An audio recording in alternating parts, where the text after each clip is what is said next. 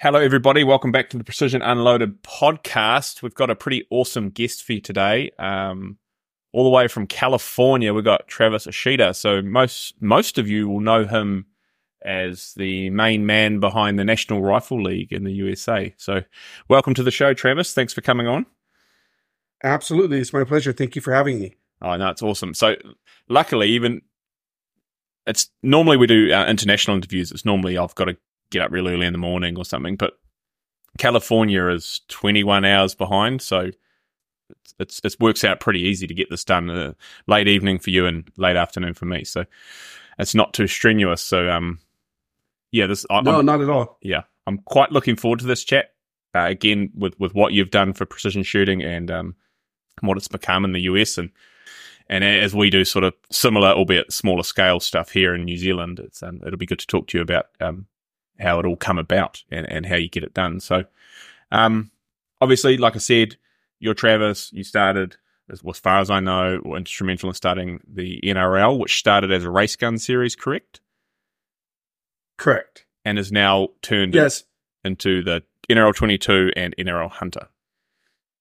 That is correct, yes. Okay. So, if you don't know what that is, you probably haven't been in the precision rifle game for more than 10 minutes, because NRL22 is massive and NRL Hunter is nearly as big, if not as big. So, but we'll touch more on those specific series in a minute and how they come about. But so let's learn a little bit about you for those people who are unfamiliar. How did you get your start in precision shooting? And then from there, what led you to get involved with match organization or promotional side of precision style shooting? So that's a fantastic question. My background professionally has been in marketing and photography before photography was what it is today. I've been doing photography for, almost 30 years probably. And I was working in the commercial advertising world. So, a lot of corporate, basic US clients. And I had always had a fascination with firearms. And one of my very good friends had suggested that I go into marketing and photography for the firearms industry.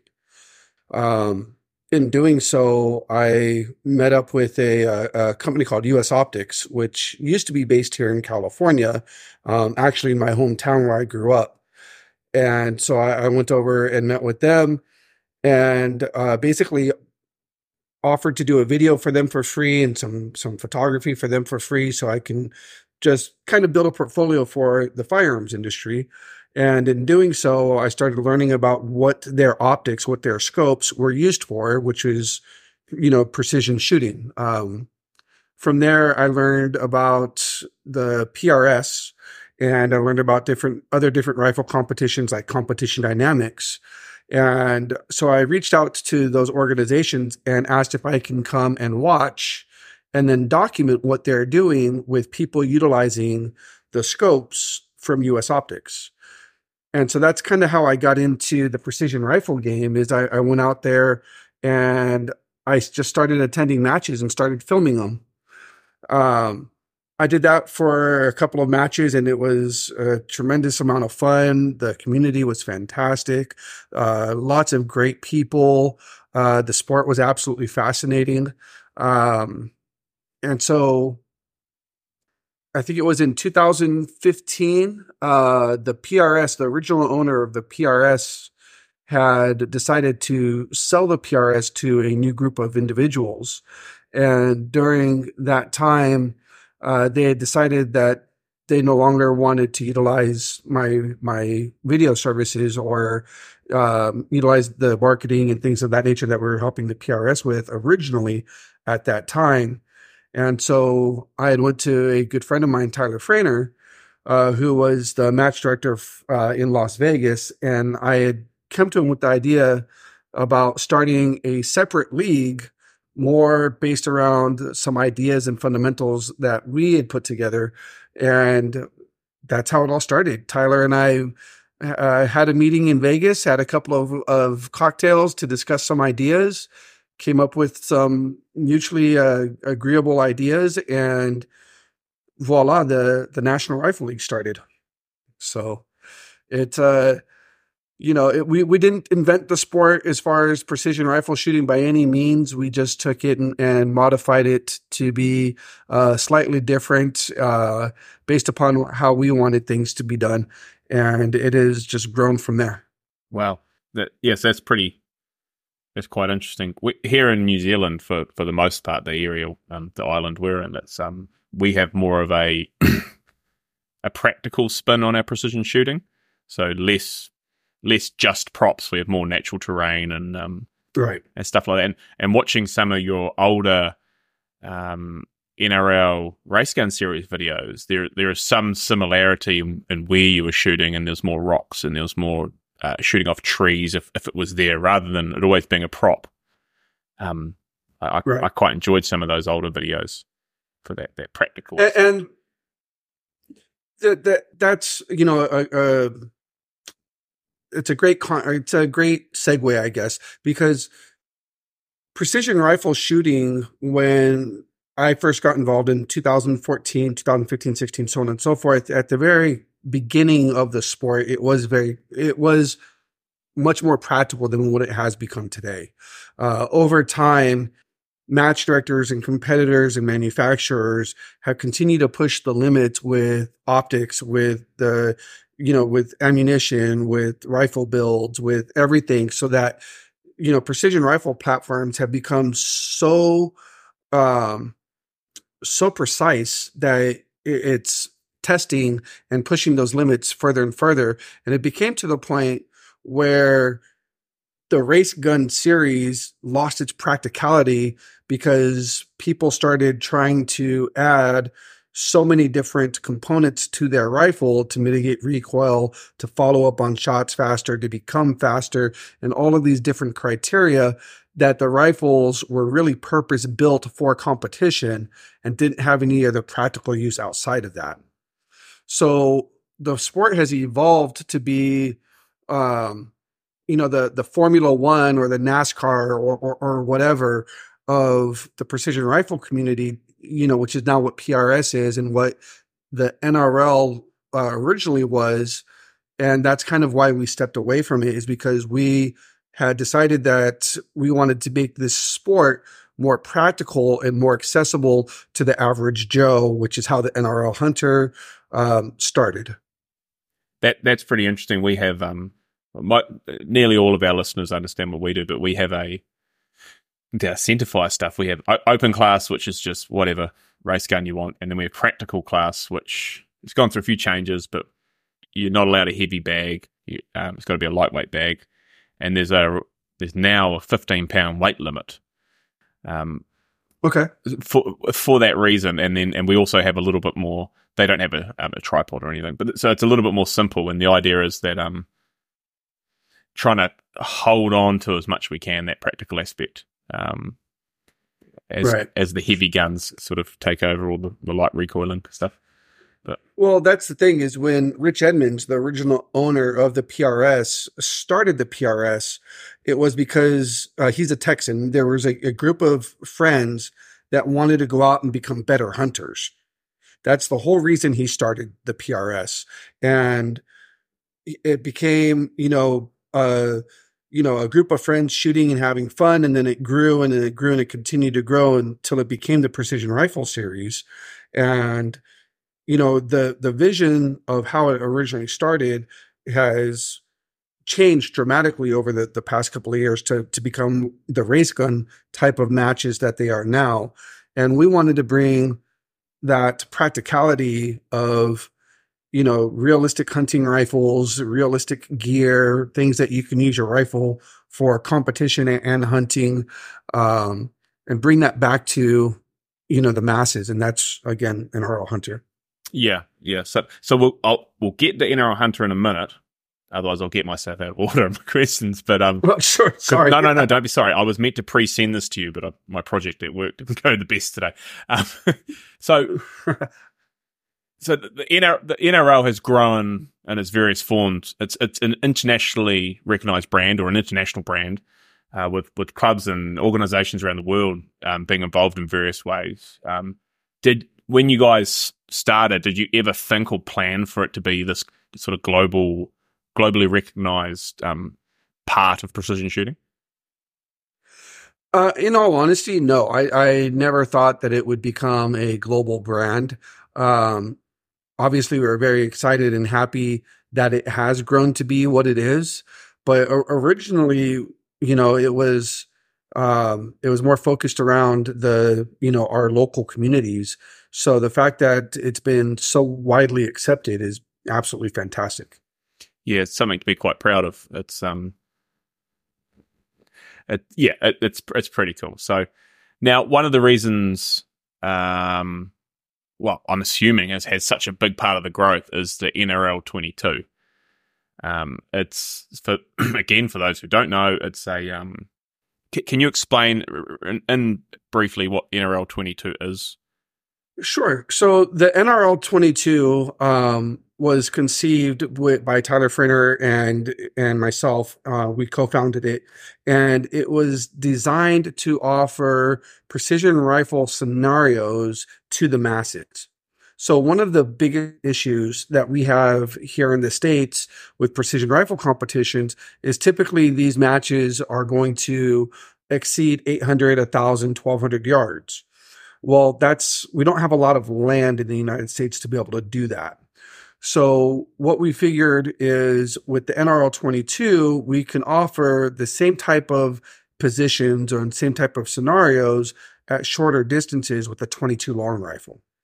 So the NRL 22 was developed to bring practical precision rifle education and shooting to the masses by offering a 5 stages course of fire every month to any club throughout the United States that wanted to use it, but you only needed 100-yard range. That could be 100-yard, at a professional, legitimate range. It could be 100 yards at, somebody's farmland. It didn't matter, but we created every month 5 stages that everybody shoots across the country and competes for score. So it becomes something where somebody here in California is shooting the same course of fire as the same person, as another person in New York. But because of, the atmosphere, things are different conditions, weather conditions, it might be a little bit more difficult or easy, but we're still shooting the same course of fire. So, myself and a friend in New York, we can talk about, what did you think about this stage and that? Because we both ran and participated in the match that month.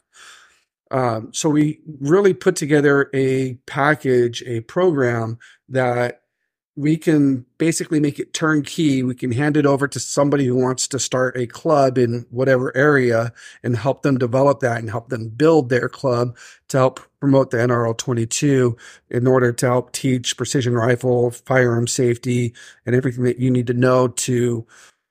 Originally, the plan was, get comfortable in NRL 22 and then go to the NRL race gun. But the NRL 22 took a life of its own and became its own thing, which is absolutely fantastic. So, like, as you just said, it's got a life of its own. It's become hugely successful, hasn't it? Yes, it's definitely a huge success. It is something that has grown a lot faster than we had ever anticipated. It's something that is continuously growing and being innovated, so much to the point that there's, now international world championships for 22 competitions. And the whole 22 competition circuit was really brought to life by the NRL 22, which Tyler Frinner and myself and our team put together. Yeah, so we have a domestic series. Well, there's 2, but in the island we're on, that's a bit more field orientated because of the ranges we have. But that again stems from watching the videos out of the US and everything. So yeah, like you say, it's grown from something for clubs to be able to get into it to an international sport with a world champs. That's awesome. Absolutely, and for us, it's. Of course, we want the NRL 22 and the NRL Hunter, and we want these brands to grow. But for us, it's more important that people are getting out there and learning this sport and learning this skill set. So like you said, in New Zealand for yourself, It's a little bit different. It's a modified version of what the NRL22 is, but that's absolutely fantastic because we helped inspire you guys to create this, which is perfect. Yeah. So with it being so successful and bringing in new competitors, it's become almost the gold standard for new competitors to get into the sport, being that it's far more affordable than centerfire, let alone race gun centerfire.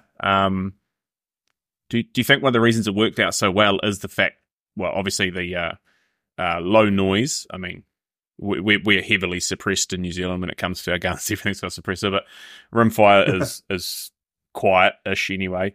Ammo is relatively cheap. The guns are cheap, and it's also easy enough. Say you were coming shooting with me, you could shoot my rifle after me, and we're not going to have the heat issues or the wear issues. I'm making a short story long here, but the accessibility of rimfire has. You think that's the key to the growth, or is it the simple relative ease of getting the course of fire? These are the targets you need. These are the props, and so the match directors are able to set the matches up easier. Absolutely, I think it's a combination of both.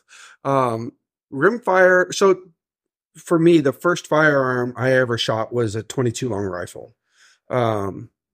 I think rimfire, 22, 17 HMR, 22 mag. I think these are the first calibers, first rifles that our youth should learn to fire a firearm with, because the low noise, the low recoil, the accessibility for the most part of ammunition, the low cost of ammunition, and you can buy a rimfire rifle for a few $100s here in the States.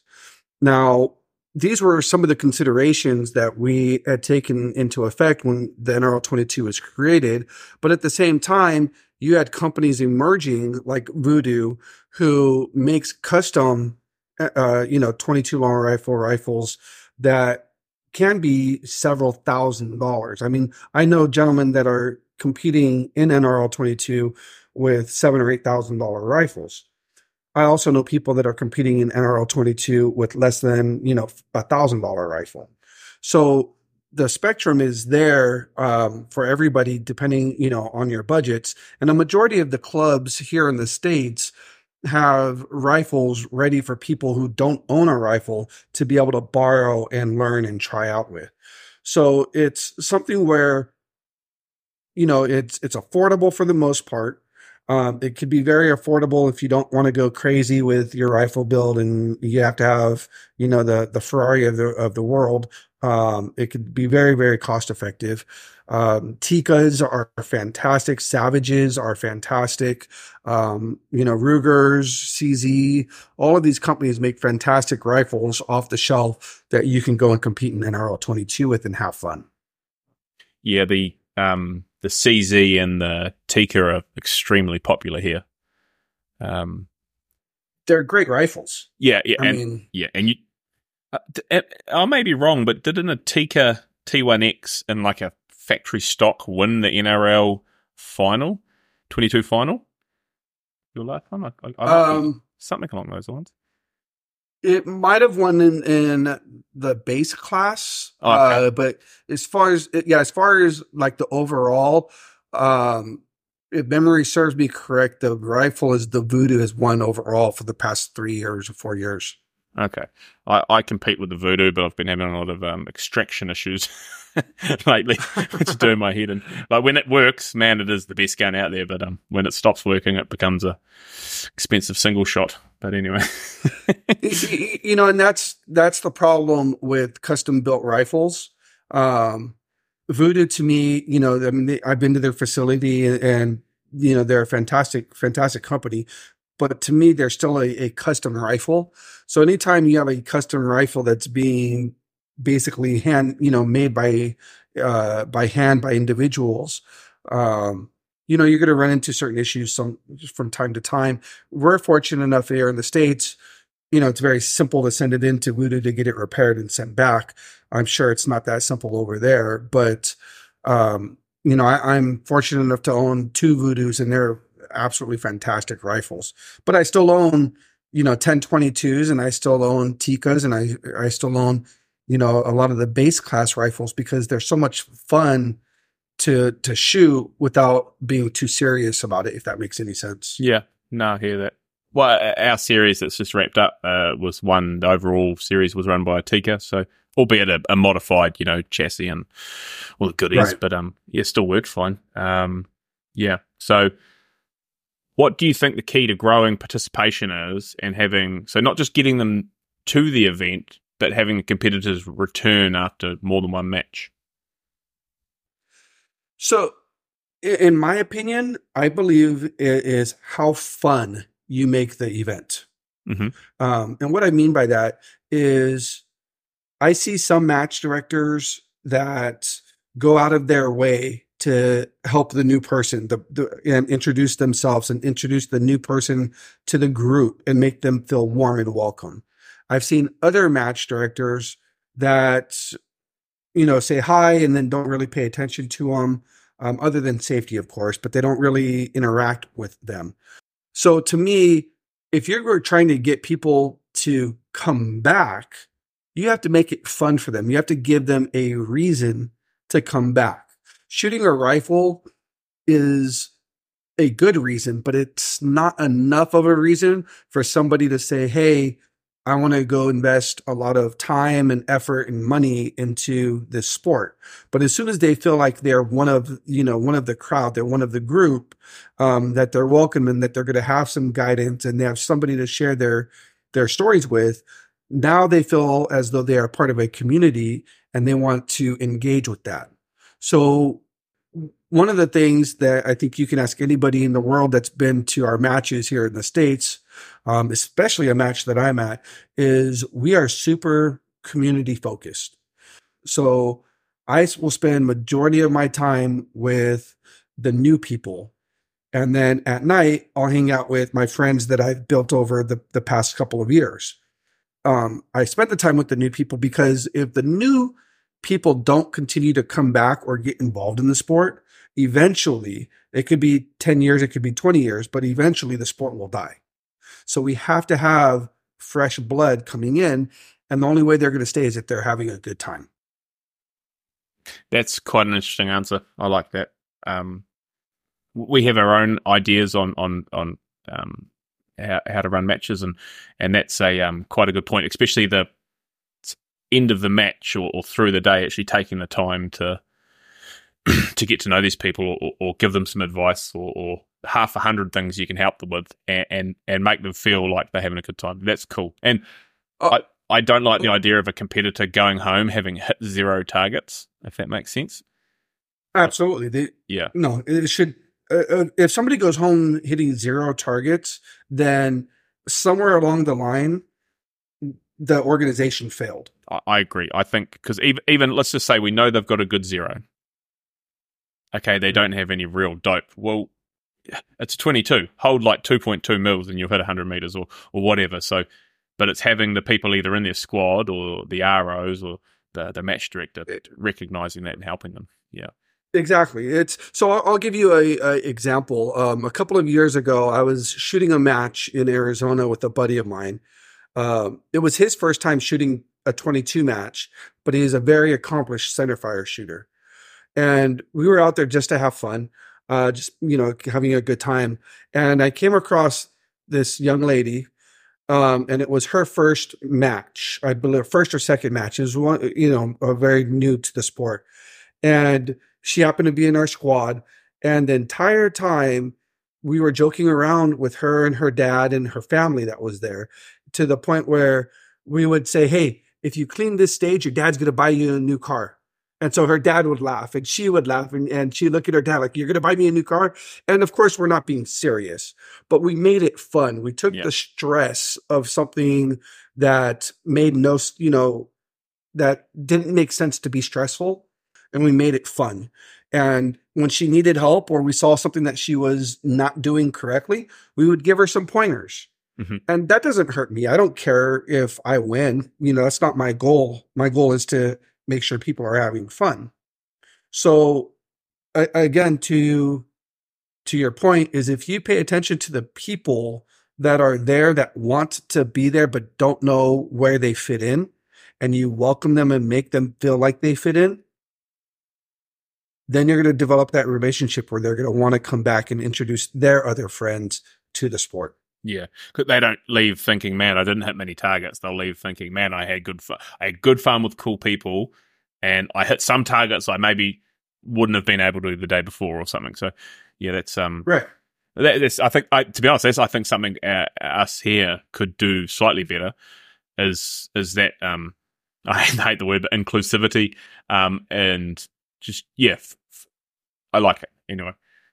That's interesting.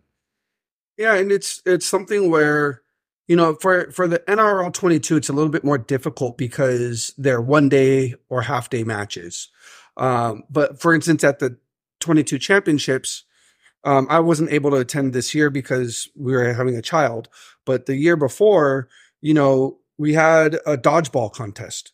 You know, where, you know, hey, after registration, everyone get together and we're going to play dodgeball. And the last person standing, I gave $100 or something like that. That's cool. Yeah. And nothing to do with shooting, but it brought everybody together to play and have fun and relax and blow off some steam. And, you know, the kids got to throw balls at their parents and boyfriends got to throw balls at their girlfriends. And it was just fun. And nobody thought about shooting. It was about, hey, let's just go be big kids and goof around. And those little things help bring the community together. Yeah. So speaking of getting people into it and retaining interest, you guys you mentioned called it base class. So that's, is that like production class, base class, or is it just a financial restriction on the class? Can you explain that a little bit more to me? So so this is a part you might have to edit. Yeah. I don't know the exact price point. I should have looked it up before. I didn't know what we were going to talk about. Yeah. So I don't know what the exact price point is, but it's the base class has a financial cap. Yeah. And then anything over that is going to be in the open class. And then there's certain restrictions in the base class that you can do to your rifle. So, base class cannot be a heavily modified rifle. Whereas the open class, it could be whatever you want to do to your rifle, whatever you want to spend. Yep. Yep. That's cool. So, it stops the sort of the big financial race. Yeah. Correct. And we wanted base class to be somewhere where the average Joe who just getting started or who didn't want to spend a fortune, didn't feel like they were getting beat because of gear. Yeah. And there's so many options now, especially in the US, less so here, but of scopes that I'm assuming a lot of their price points are to fit under certain rules like that, like there's Vortex Venoms and the Arkans and stuff. Are they the sort of scopes you see in base class? There's honestly a wide variety of scopes, everything from, yes, you'll see the Vortexes, you'll see Bushnells, you'll see a wide variety of like the Element, you'll see a bunch of different scopes out there. It's really,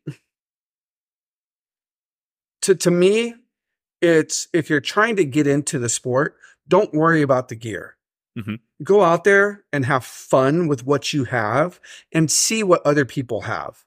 So if you're like me, I get into something new and I go out there and I start buying stuff. And yeah. I'm like, you know, I get a new pistol and I have 10 holsters until I find the right holster I like, when I could have just asked my friend to try his holster on because he had one. So it's the same concept. You know, if you are that guy that wants to buy everything or that gal that wants to buy everything, go for it. But here stateside anyways, everyone is so welcoming and friendly that if you see me at a match and you want to use my rifle or you want to use a piece of my gear, and this is for most of everybody that I, actively communicate with, they'll let you borrow it. Yeah. No problem. We've even gone to the point a couple of years ago, a lady and her husband were shooting. He was shooting Mills. She was shooting MOA. They were having a hard time communicating back and forth because they weren't understanding the languages between Mill and MOA. I saw them struggling and not having fun because they were struggling to understand each other. Not because the match was hard, but because they couldn't understand what they were telling each other to do. So I went and gave her my scope right off my rifle. I took it off my rifle. I gave her my scope. I said, here, you can have this scope. I don't want it back. Yeah. This is a mil scope. You can now talk to your husband. Go have fun. Don't worry. This is what is making you not have fun is ridiculous. So let me fix that. Now you guys can talk the same language. Go have fun. And now there are match directors and they're having fun. That's awesome. That's for the greater good of the sport, and it's sacrifice your own day for someone else. I love that. And I mean, some people Absolutely. are more fortunate when it comes to getting gear than others too, so it's a bit easier to move a scope on than it might be for other people. So that's very, very kind. No, absolutely. But I mean, I am blessed to be able to do that. But at the same time, even if you can't afford to give something to somebody, but you can help them understand or help them communicate better, or you can help them realize what they need to change or how to change it, then even verbal help is a great opportunity. Yeah, that's cool. That's cool. So in the last couple of years, NRL22X has come online. So is that's just more of a little bit longer distance, a little bit harder version of NRL22, and it does not have the monthly course of fire. Is that correct? Correct. So the NRL22X is the big brother of the monthly course of fires. So the X matches are completely designed by the match director, and they are able to shoot out past, a couple hundred, several hundred yards. So it's whatever that individual match director wants to design for that match. So I mean, I wish I could tell you what the farthest distance was. I'm not quite sure, but I know at X matches, I've shot targets out to 400 yards, or I've shot at targets out to 400 yards, which with a 22 long rifle is pretty difficult, right? It's pretty challenging. Yeah, that's a long way. It is. And the X matches are for the people that have reached that level of knowledge and success in the monthly series where they want to continue to challenge themselves with harder, more difficult scenarios. So you, going way back, you touched on that NRL22 had become its own beast and its own thing. Do you have a large amount of competitors that purely stay in the NRL space, the 22 space, rather than moving into PRS or NRL Hunter? And so they're going to upskill a lot, and they do the X. So is there exclusively kind of rimfire competitors? Absolutely. Okay. Yeah. Yes, absolutely. We've had competitors that shot both rimfire or centerfire and rimfire, and they fell more in love with rimfire, so they only shoot rimfire now. And then we have a handful of people that shoot rimfire and centerfire still. But the rimfire crowd is very, I don't want to use the word exclusive, but they're very loyal to shooting rimfire. Okay. Yeah. That's cool. Yeah, we've still got a fairly even split here in New Zealand. Most people do both. But we certainly see far more newer shooters along to rimfire by a large margin. Yeah.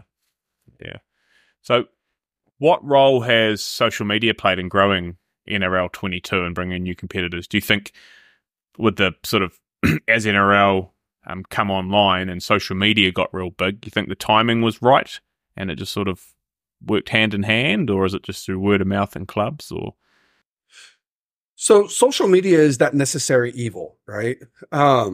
Social media definitely helped grow the NRL as a entity. That's Race Gun back in the day, that's 22, and that's NRL Hunter. And the reason it's helped is because of the ease of access of information and content such as photos and videos. So because we are able to distribute these on platforms, and you can use, Facebook and YouTube and Instagram to find certain keywords. And because specifically the NRL 22 was something that we had started the 22 sport in that sense. Social media definitely helped launch the growth of the sport for sure. Which is weird because social media typically doesn't like the firearms industry.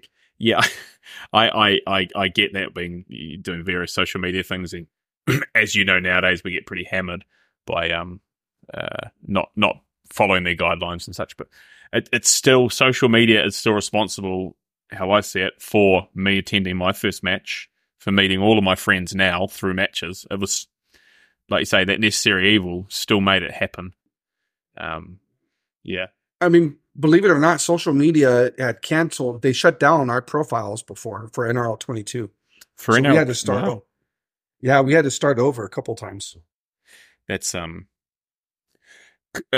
must be frustrating.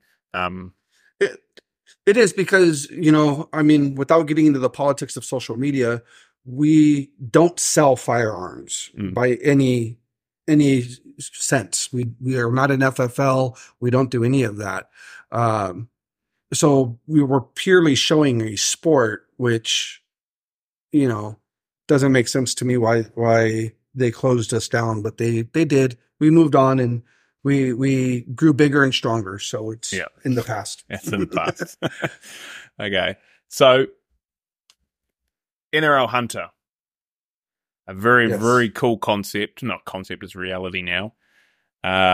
Again, touched on earlier, trying to keep practicality and precision shooting, sort of holding hands rather than becoming its own thing. So it's a new format. It's only been around for a couple of seasons now.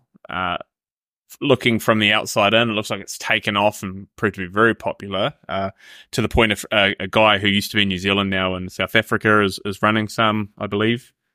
And so it's become global. So what's the idea behind NRL Hunter? I know we touched it a little bit on earlier, but and how does it differ from the NRL race gun and PRS? So the concept behind NRL Hunter is, again, to bring the practicality back to precision rifle competitions and precision rifle shooting. We wanted a format that would teach people how to become better ethical hunters with the gear, with learning how to utilize the gear that they have in the most efficient and effective way. So there's a lot of differences between the NRL Hunter and the precision rifle series. Everything from scoring to target sizes and distances. NRL Hunter's all blind stages. We have weight limits on our rifles. So we have a couple of different divisions. We have a factory division, which has to be an approved factory rifle, and it has to be under 12 pounds. That includes the rifle, the scope. If you're going to use a bipod, that has to be included in the weight. Anything that is attached to that rifle minus the sling has to make that 12-pound weight. Then we have the open light, which is a custom rifle. Again, it has to be under 12 pounds with the same weight requirements. And then we have open heavy, which is a 16-pound rifle with those accessories mounted on as well. We also have a skills division. So the skills division is basically you can come out and compete with any rifle, whatever weight it is, whatever caliber it is, and you can come out and learn and have fun with the gear that you have, but you won't qualify for points or a prize table. Okay. Yeah. Then we also, in the open light and open heavy divisions, have a minimum power factor of 380 thousandths. And we do that in order to keep out the Wildcat smaller cartridges like the 6BR or the 6-Dasher or the smaller, calibers that you'll often find in the precision rifle series. And we wanted to keep those calibers out because those calibers are fantastic, but they're not necessarily practical. No, if that makes sense. And you can run a 6BR and a lighter gun, it's still going to be quite easy to shoot. But if it's a 308 and a light gun, it's going to be a bit more of a handful in it. And that's what would be used hunting. So yeah. Correct. So while we're on it, Was it difficult determining the weight limitations for each respective class? Because as I'm sure you have dealt with, there's so many different styles of hunting and opinions on what rifle weight and scope combinations are appropriate for hunting. So, like here in New Zealand, there's quite a lot of alpine hunting happens in the South Island, and so super lightweight guns are very popular, like 7 pounds, big magnums. Yes. So a lot of people think hunting has to be a really, really lightweight gun. And then there's other people who do more private land hunting, who use a heavier gun because they might access several kilometers with the truck first or whatever. So finding that, I mean, you've got to draw a line in the sand somewhere, right? And some people are going to like it, some people aren't. So was that a bit of a back and forth, or was it pretty straightforward? So the NRL Hunter concept was originally developed by Scott Satterley and myself. And a lot of the ideas that formed what the NRL Hunter is came from Scott Satterley. One of those being the weight classes. So for the weight classes, it was definitely difficult to say, this weight works and this weight doesn't, and so on and so forth. And absolutely, there's been a lot of different opinions over the years of what the weight classes should be in. Should we add additional classes? But what we have to look at is what the U.S. market will accommodate. So when this NRL Hunter was originally developed, it was based upon Western hunting. And a lot of the Western hunting stuff, when we developed the rules, we used a lot of the rules and guidelines from Idaho Fish and Game. So the state of Idaho, their fish and game regulations is where Scott got a lot of his inspiration and rules from. So it's tricky because a 12-pound rifle is a very light rifle in comparison to a 25-pound rifle, which you would see in the precision rifle series. Agreed. Yep. A 12-pound rifle, when you're doing backcountry hunting, is a very heavy rifle. Mm-hmm. When we look at it, there's not that many people in the U.S. that are backcountry hunters. So to make a class that was ultra lightweight, let's say under 10 pounds, wouldn't draw enough people to justify the effort to create that division. But to make a 12-pound rifle, when we looked at a majority of the most popular factory style rifles, to make it 12 pounds with a average optic and a standard bipod was very doable. So if it could be done with a factory rifle, a custom rifle could do it as well. Yeah.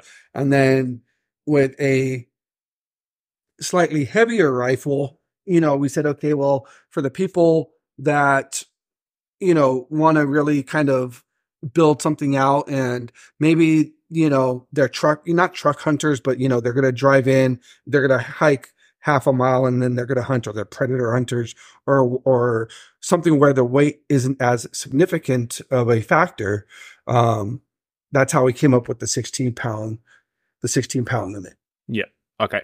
So you guys did a lot more research than I was anticipating. That's very interesting. It's I like that you've used you said Idaho, didn't you? So that's cool. Yeah. That's there's a lot of thought gone into that instead of just picking this, that, and the other. But I just went on a backcountry hunt, and my rifle that Preferred Barrels, they built me a rifle I had ordered from them. That rifle, optic, everything came in at 8 pounds, just over 8 pounds. Yeah. So I think that there's a definite,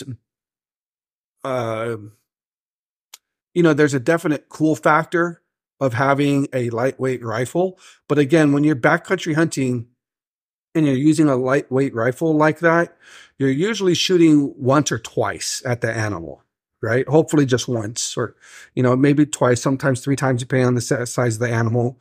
But when you're shooting at a match, you're shooting 18 to 20 stages with, 4 rounds or 8 rounds or whatever per stage, it's a lot more abuse to the person shooting that rifle. Yeah. Yeah. My And I'm hunting shooting gun is a 260 Remington and a MDT HNT 26. yeah. And I had a lightweight stock on it. And I shoot it like once a year, maybe, right? We do like a small hunter match we do here, like an eye-opener type match. And before what we call the roar, which would be red stags, they roar when they're on mating. Anyway, and then, but it's a handful, like, because I've been shooting 15 to 20 pound guns all year. I get behind this lightweight gun and it's like, man, this is beating me up, and I cannot shoot it. Yeah, I can't shoot it like I do all my match guns. So yeah, it's to the point I actually put a heavier scope on it. Yeah, because recoil mitigation is different, follow-up shots are different, time back on target is different. There's a lot of different factors when you're shooting a lighter rifle. Yeah. The rifle I was just talking to you about, that's a 7 PRC. Oh wow. So okay. Yeah, it's a big rifle. Yeah. And that's it. That's, just over 8 pounds in an HNT chassis with the Leupold Mark V and carbon fiber barrel and I'm going to forget the name. It's Kelby's very lightweight skeletonized action. I forgot the name of the model, but it's a very light rifle.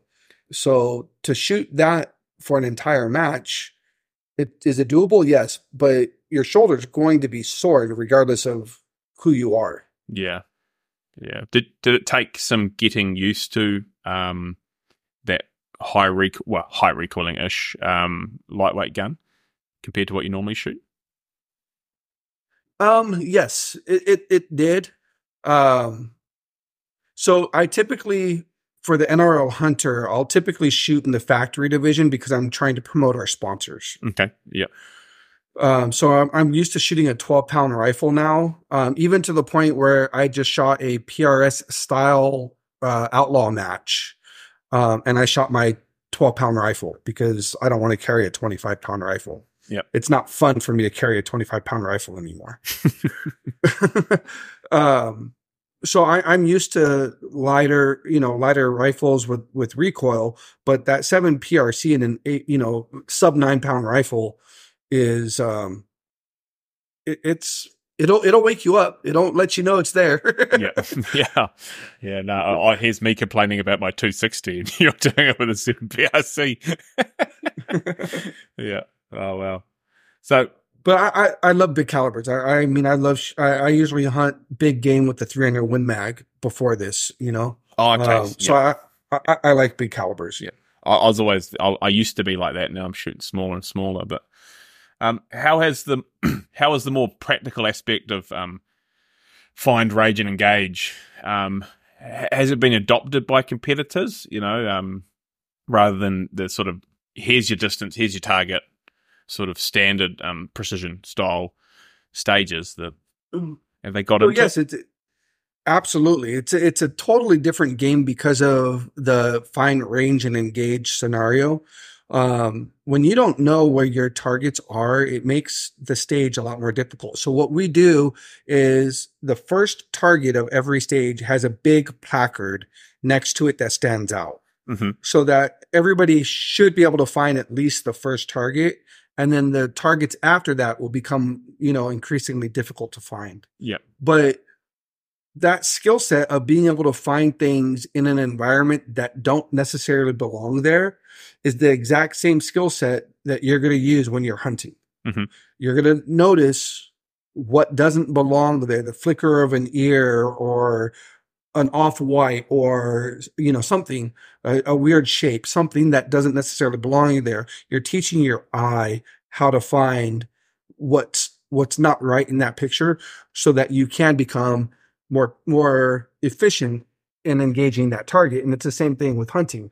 We have passed in my hunting lifetime, I have passed by so many different animals I didn't even know that were there. And my buddy's like, it's standing right there and I don't even see it. And I'm like, what do you mean it's standing right there? I can't see it. And then he shows me and I'm like, oh, I'm an idiot. I should have saw that. So it's the same thing. We're training people how to find those things that are standing out in that environment, so that they know how to engage them. Come a real hunting scenario. It's funny you mentioned that. I'm looking at a reasonable stag on my wall, and red stag, and when I shot it, my friend spotted it, and he's going, "It's right there," you know. And he referenced like an old log or something. He go, "Come up from that old log." Yeah. And I was like, "All I see is a bunch of branches." And he goes, "No, that's not a branch. That's antlers." And then I was like, "Oh!" And then it's sort of my eye focused, and oh, wait a minute, that's a big red stag, you know, poking his head out of the bush. So it's we run in our rimfire series, we occasionally run blind stages, not the whole match, just one stage, varying levels of difficulty, and the really accomplished hunters do well in them, and the military guys do really well in them, especially the sniper guys and who've got the bit extra training. But I am quite average in them, I would say.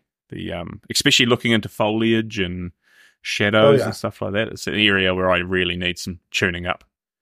Yep. So if you look at our champions for the NRL Hunter, you know, Matt Allwine, John Pinch, Rusty Omer, if you know, these are the most winning shooters in the NRL Hunter series. They're all professional hunters. Yeah. Yeah. I mean, Rusty Omer's, he was an accomplished archer. Matt Allwine is an accomplished archer. John Pinch has hunted more big game than anybody I know. These guys are, they're the real deal hunters. So it makes sense that they do so well in this type of competition. I have toyed with the idea of doing a full rimfire, one of our rimfire series matches as a full blind match in a similar fashion. It's just a bit hard with locations and stuff like that to have everything blind. Right. And I'm not sure how popular it would be with some of our previous blind stages, but yeah. But so I'll tell you you keep bringing up the red stag. Yeah. Right. So that is one of my bucket list animals to hunt is the red stag. Okay. They're now I fear most people out of the US see the big 30 plus point stags. Is that what you're familiar with that we have in New Zealand? I've seen that. I'm not an antler hunter. Yeah. I don't, I want something that's respectable or something that's unique. Yeah. But I just think it's a magnificent looking animal. So those big 30 plus point ones you'll see, they're actually they grow red deer commercially, and then they the stags they grow for velvet. And so they're end of life velvet stags. Okay. These outfitters buy, and then they international tourists come and hunt them. And Gotcha. they usually quite anyway. I don't want to destroy the outfitting. No. No, but so here, if you find like a big 10 point or a big 12, you're doing pretty good. I'll send you a photo of my one later offline. But so there's varying degrees, and then different areas have different heads, like stuff like that. Different, yeah. But right. It's popular. Yeah. See that. For me, that's what hunting is. That's how I like to feed my family. So, I haven't bought red meat from the store in 3 or 4 years. Mm-hmm. Everything is wild animals that I've shot red meat. I buy chicken and stuff because whatever. I don't have land for chicken. But, even when I went to South Africa, the biggest thing is I know I can't bring the meat home, but I want to at least eat something that I shoot there. Mm. So if I ever go to New Zealand for the red stag, I want to at least eat the red stag, and say that I've had that opportunity. It depends how far through the raw they are, because they get quite sour tasting by the end of it, to put it kindly. Oh, really? Oh, well, because they're urinating on themselves and they don't eat. Oh, they don't eat for that period of time, and then they're fighting, so they lose condition and they smell quite bad. So most people, depending when you get them, will make them into sausages or salamis, and then, but like a pre-raw stag, when they're feeding up before their mating season, they're quite good because they're quite fat, and so it just depends when you get them. But so I'm not sure if you realise this, but here in New Zealand, we don't have any. There's no native deer species or anything. So all the species we have are introduced, so there's no hunting seasons. It's just all year round. Right. So you can hunt them. Like, look, if there was one outside right now, I could hunt it. Essentially, there's no. It's quite good in that regard because it's an introduced species.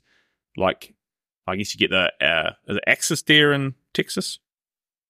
They have axis deer in Texas and Hawaii. Yeah, so similar things. Right. And we've also got tar. I was fortunate to hunt axis deer. Oh, those I quite like the look of them. They're pretty cool. None of them here though. We've got quite a few species, but none of those. I saw Pedro. I'm not going to say Pedro's last name right. Pedro Ampura or something. He's got a YouTube channel. He's a kuyu hunter. Yeah. Sponsored by Kuyu, and he was just, I think, in New Zealand hunting the tar. Yep. So beautiful animal. It's again you can get outfitters and stuff, but most of them are on public land, and all you need for the public land is it's called a permit, but all you literally do is go online and print the thing off. Like, there's no money involved, and then you can and hunt them because again they're an introduced species. Right. The tar, not that I'm an accomplished tar hunter. I've shot a couple smaller ones, but from what I gather, it's more the mountains are the challenge, less so than the hunting the animal itself. People may disagree with that, but it's where they are is the challenge, because they're legitimate up the top of mountains. Yeah. No, hey, cool. Hey, listen, we're coming up to an hour, and I know you're a busy man, so we could probably wrap up there. I'm going to ask you one last thing, and it's on the spot a little bit. What's one piece of advice you would give to someone new to the sport? One piece of advice that I would give to somebody who's new to the sport is, I have already said it, is just have fun. Go and go with an open mind and go with the expectation of having fun. You don't have to shoot every target. You don't have to, hit every single stage. You get tired halfway through and you want to stop. The most important thing is that you have fun and that you're safe. And if you do those two things, everything else will come to you. So just get out there and give it a try. That's very good advice. And that's not just for new shooters too. I'd say even for experienced competitors, just have fun. Yes. because not everyone can win. And does it really matter if you win a medal or a trophy? I don't know. But anyway, have fun with your friends. We see so many people get so frustrated and end up having a bad day because they missed a target. I'm like, is that really going to change your life? Is it that important that you missed that target? It's like, brush it off. Remember, you're here to have fun and learn. Yeah. Yeah. Wow. Not very good advice. All right. I'll push stop on the podcast here, and then I'll quickly have a word to you before we get offline. But thank you for coming on. This has been excellent. I'm quite excited to have you on the podcast, to be frank. And I appreciate you taking the time. And I hope everyone's enjoyed this episode. Cool. All right. Thank you, Travis. Absolutely. Thank you. It's been a pleasure.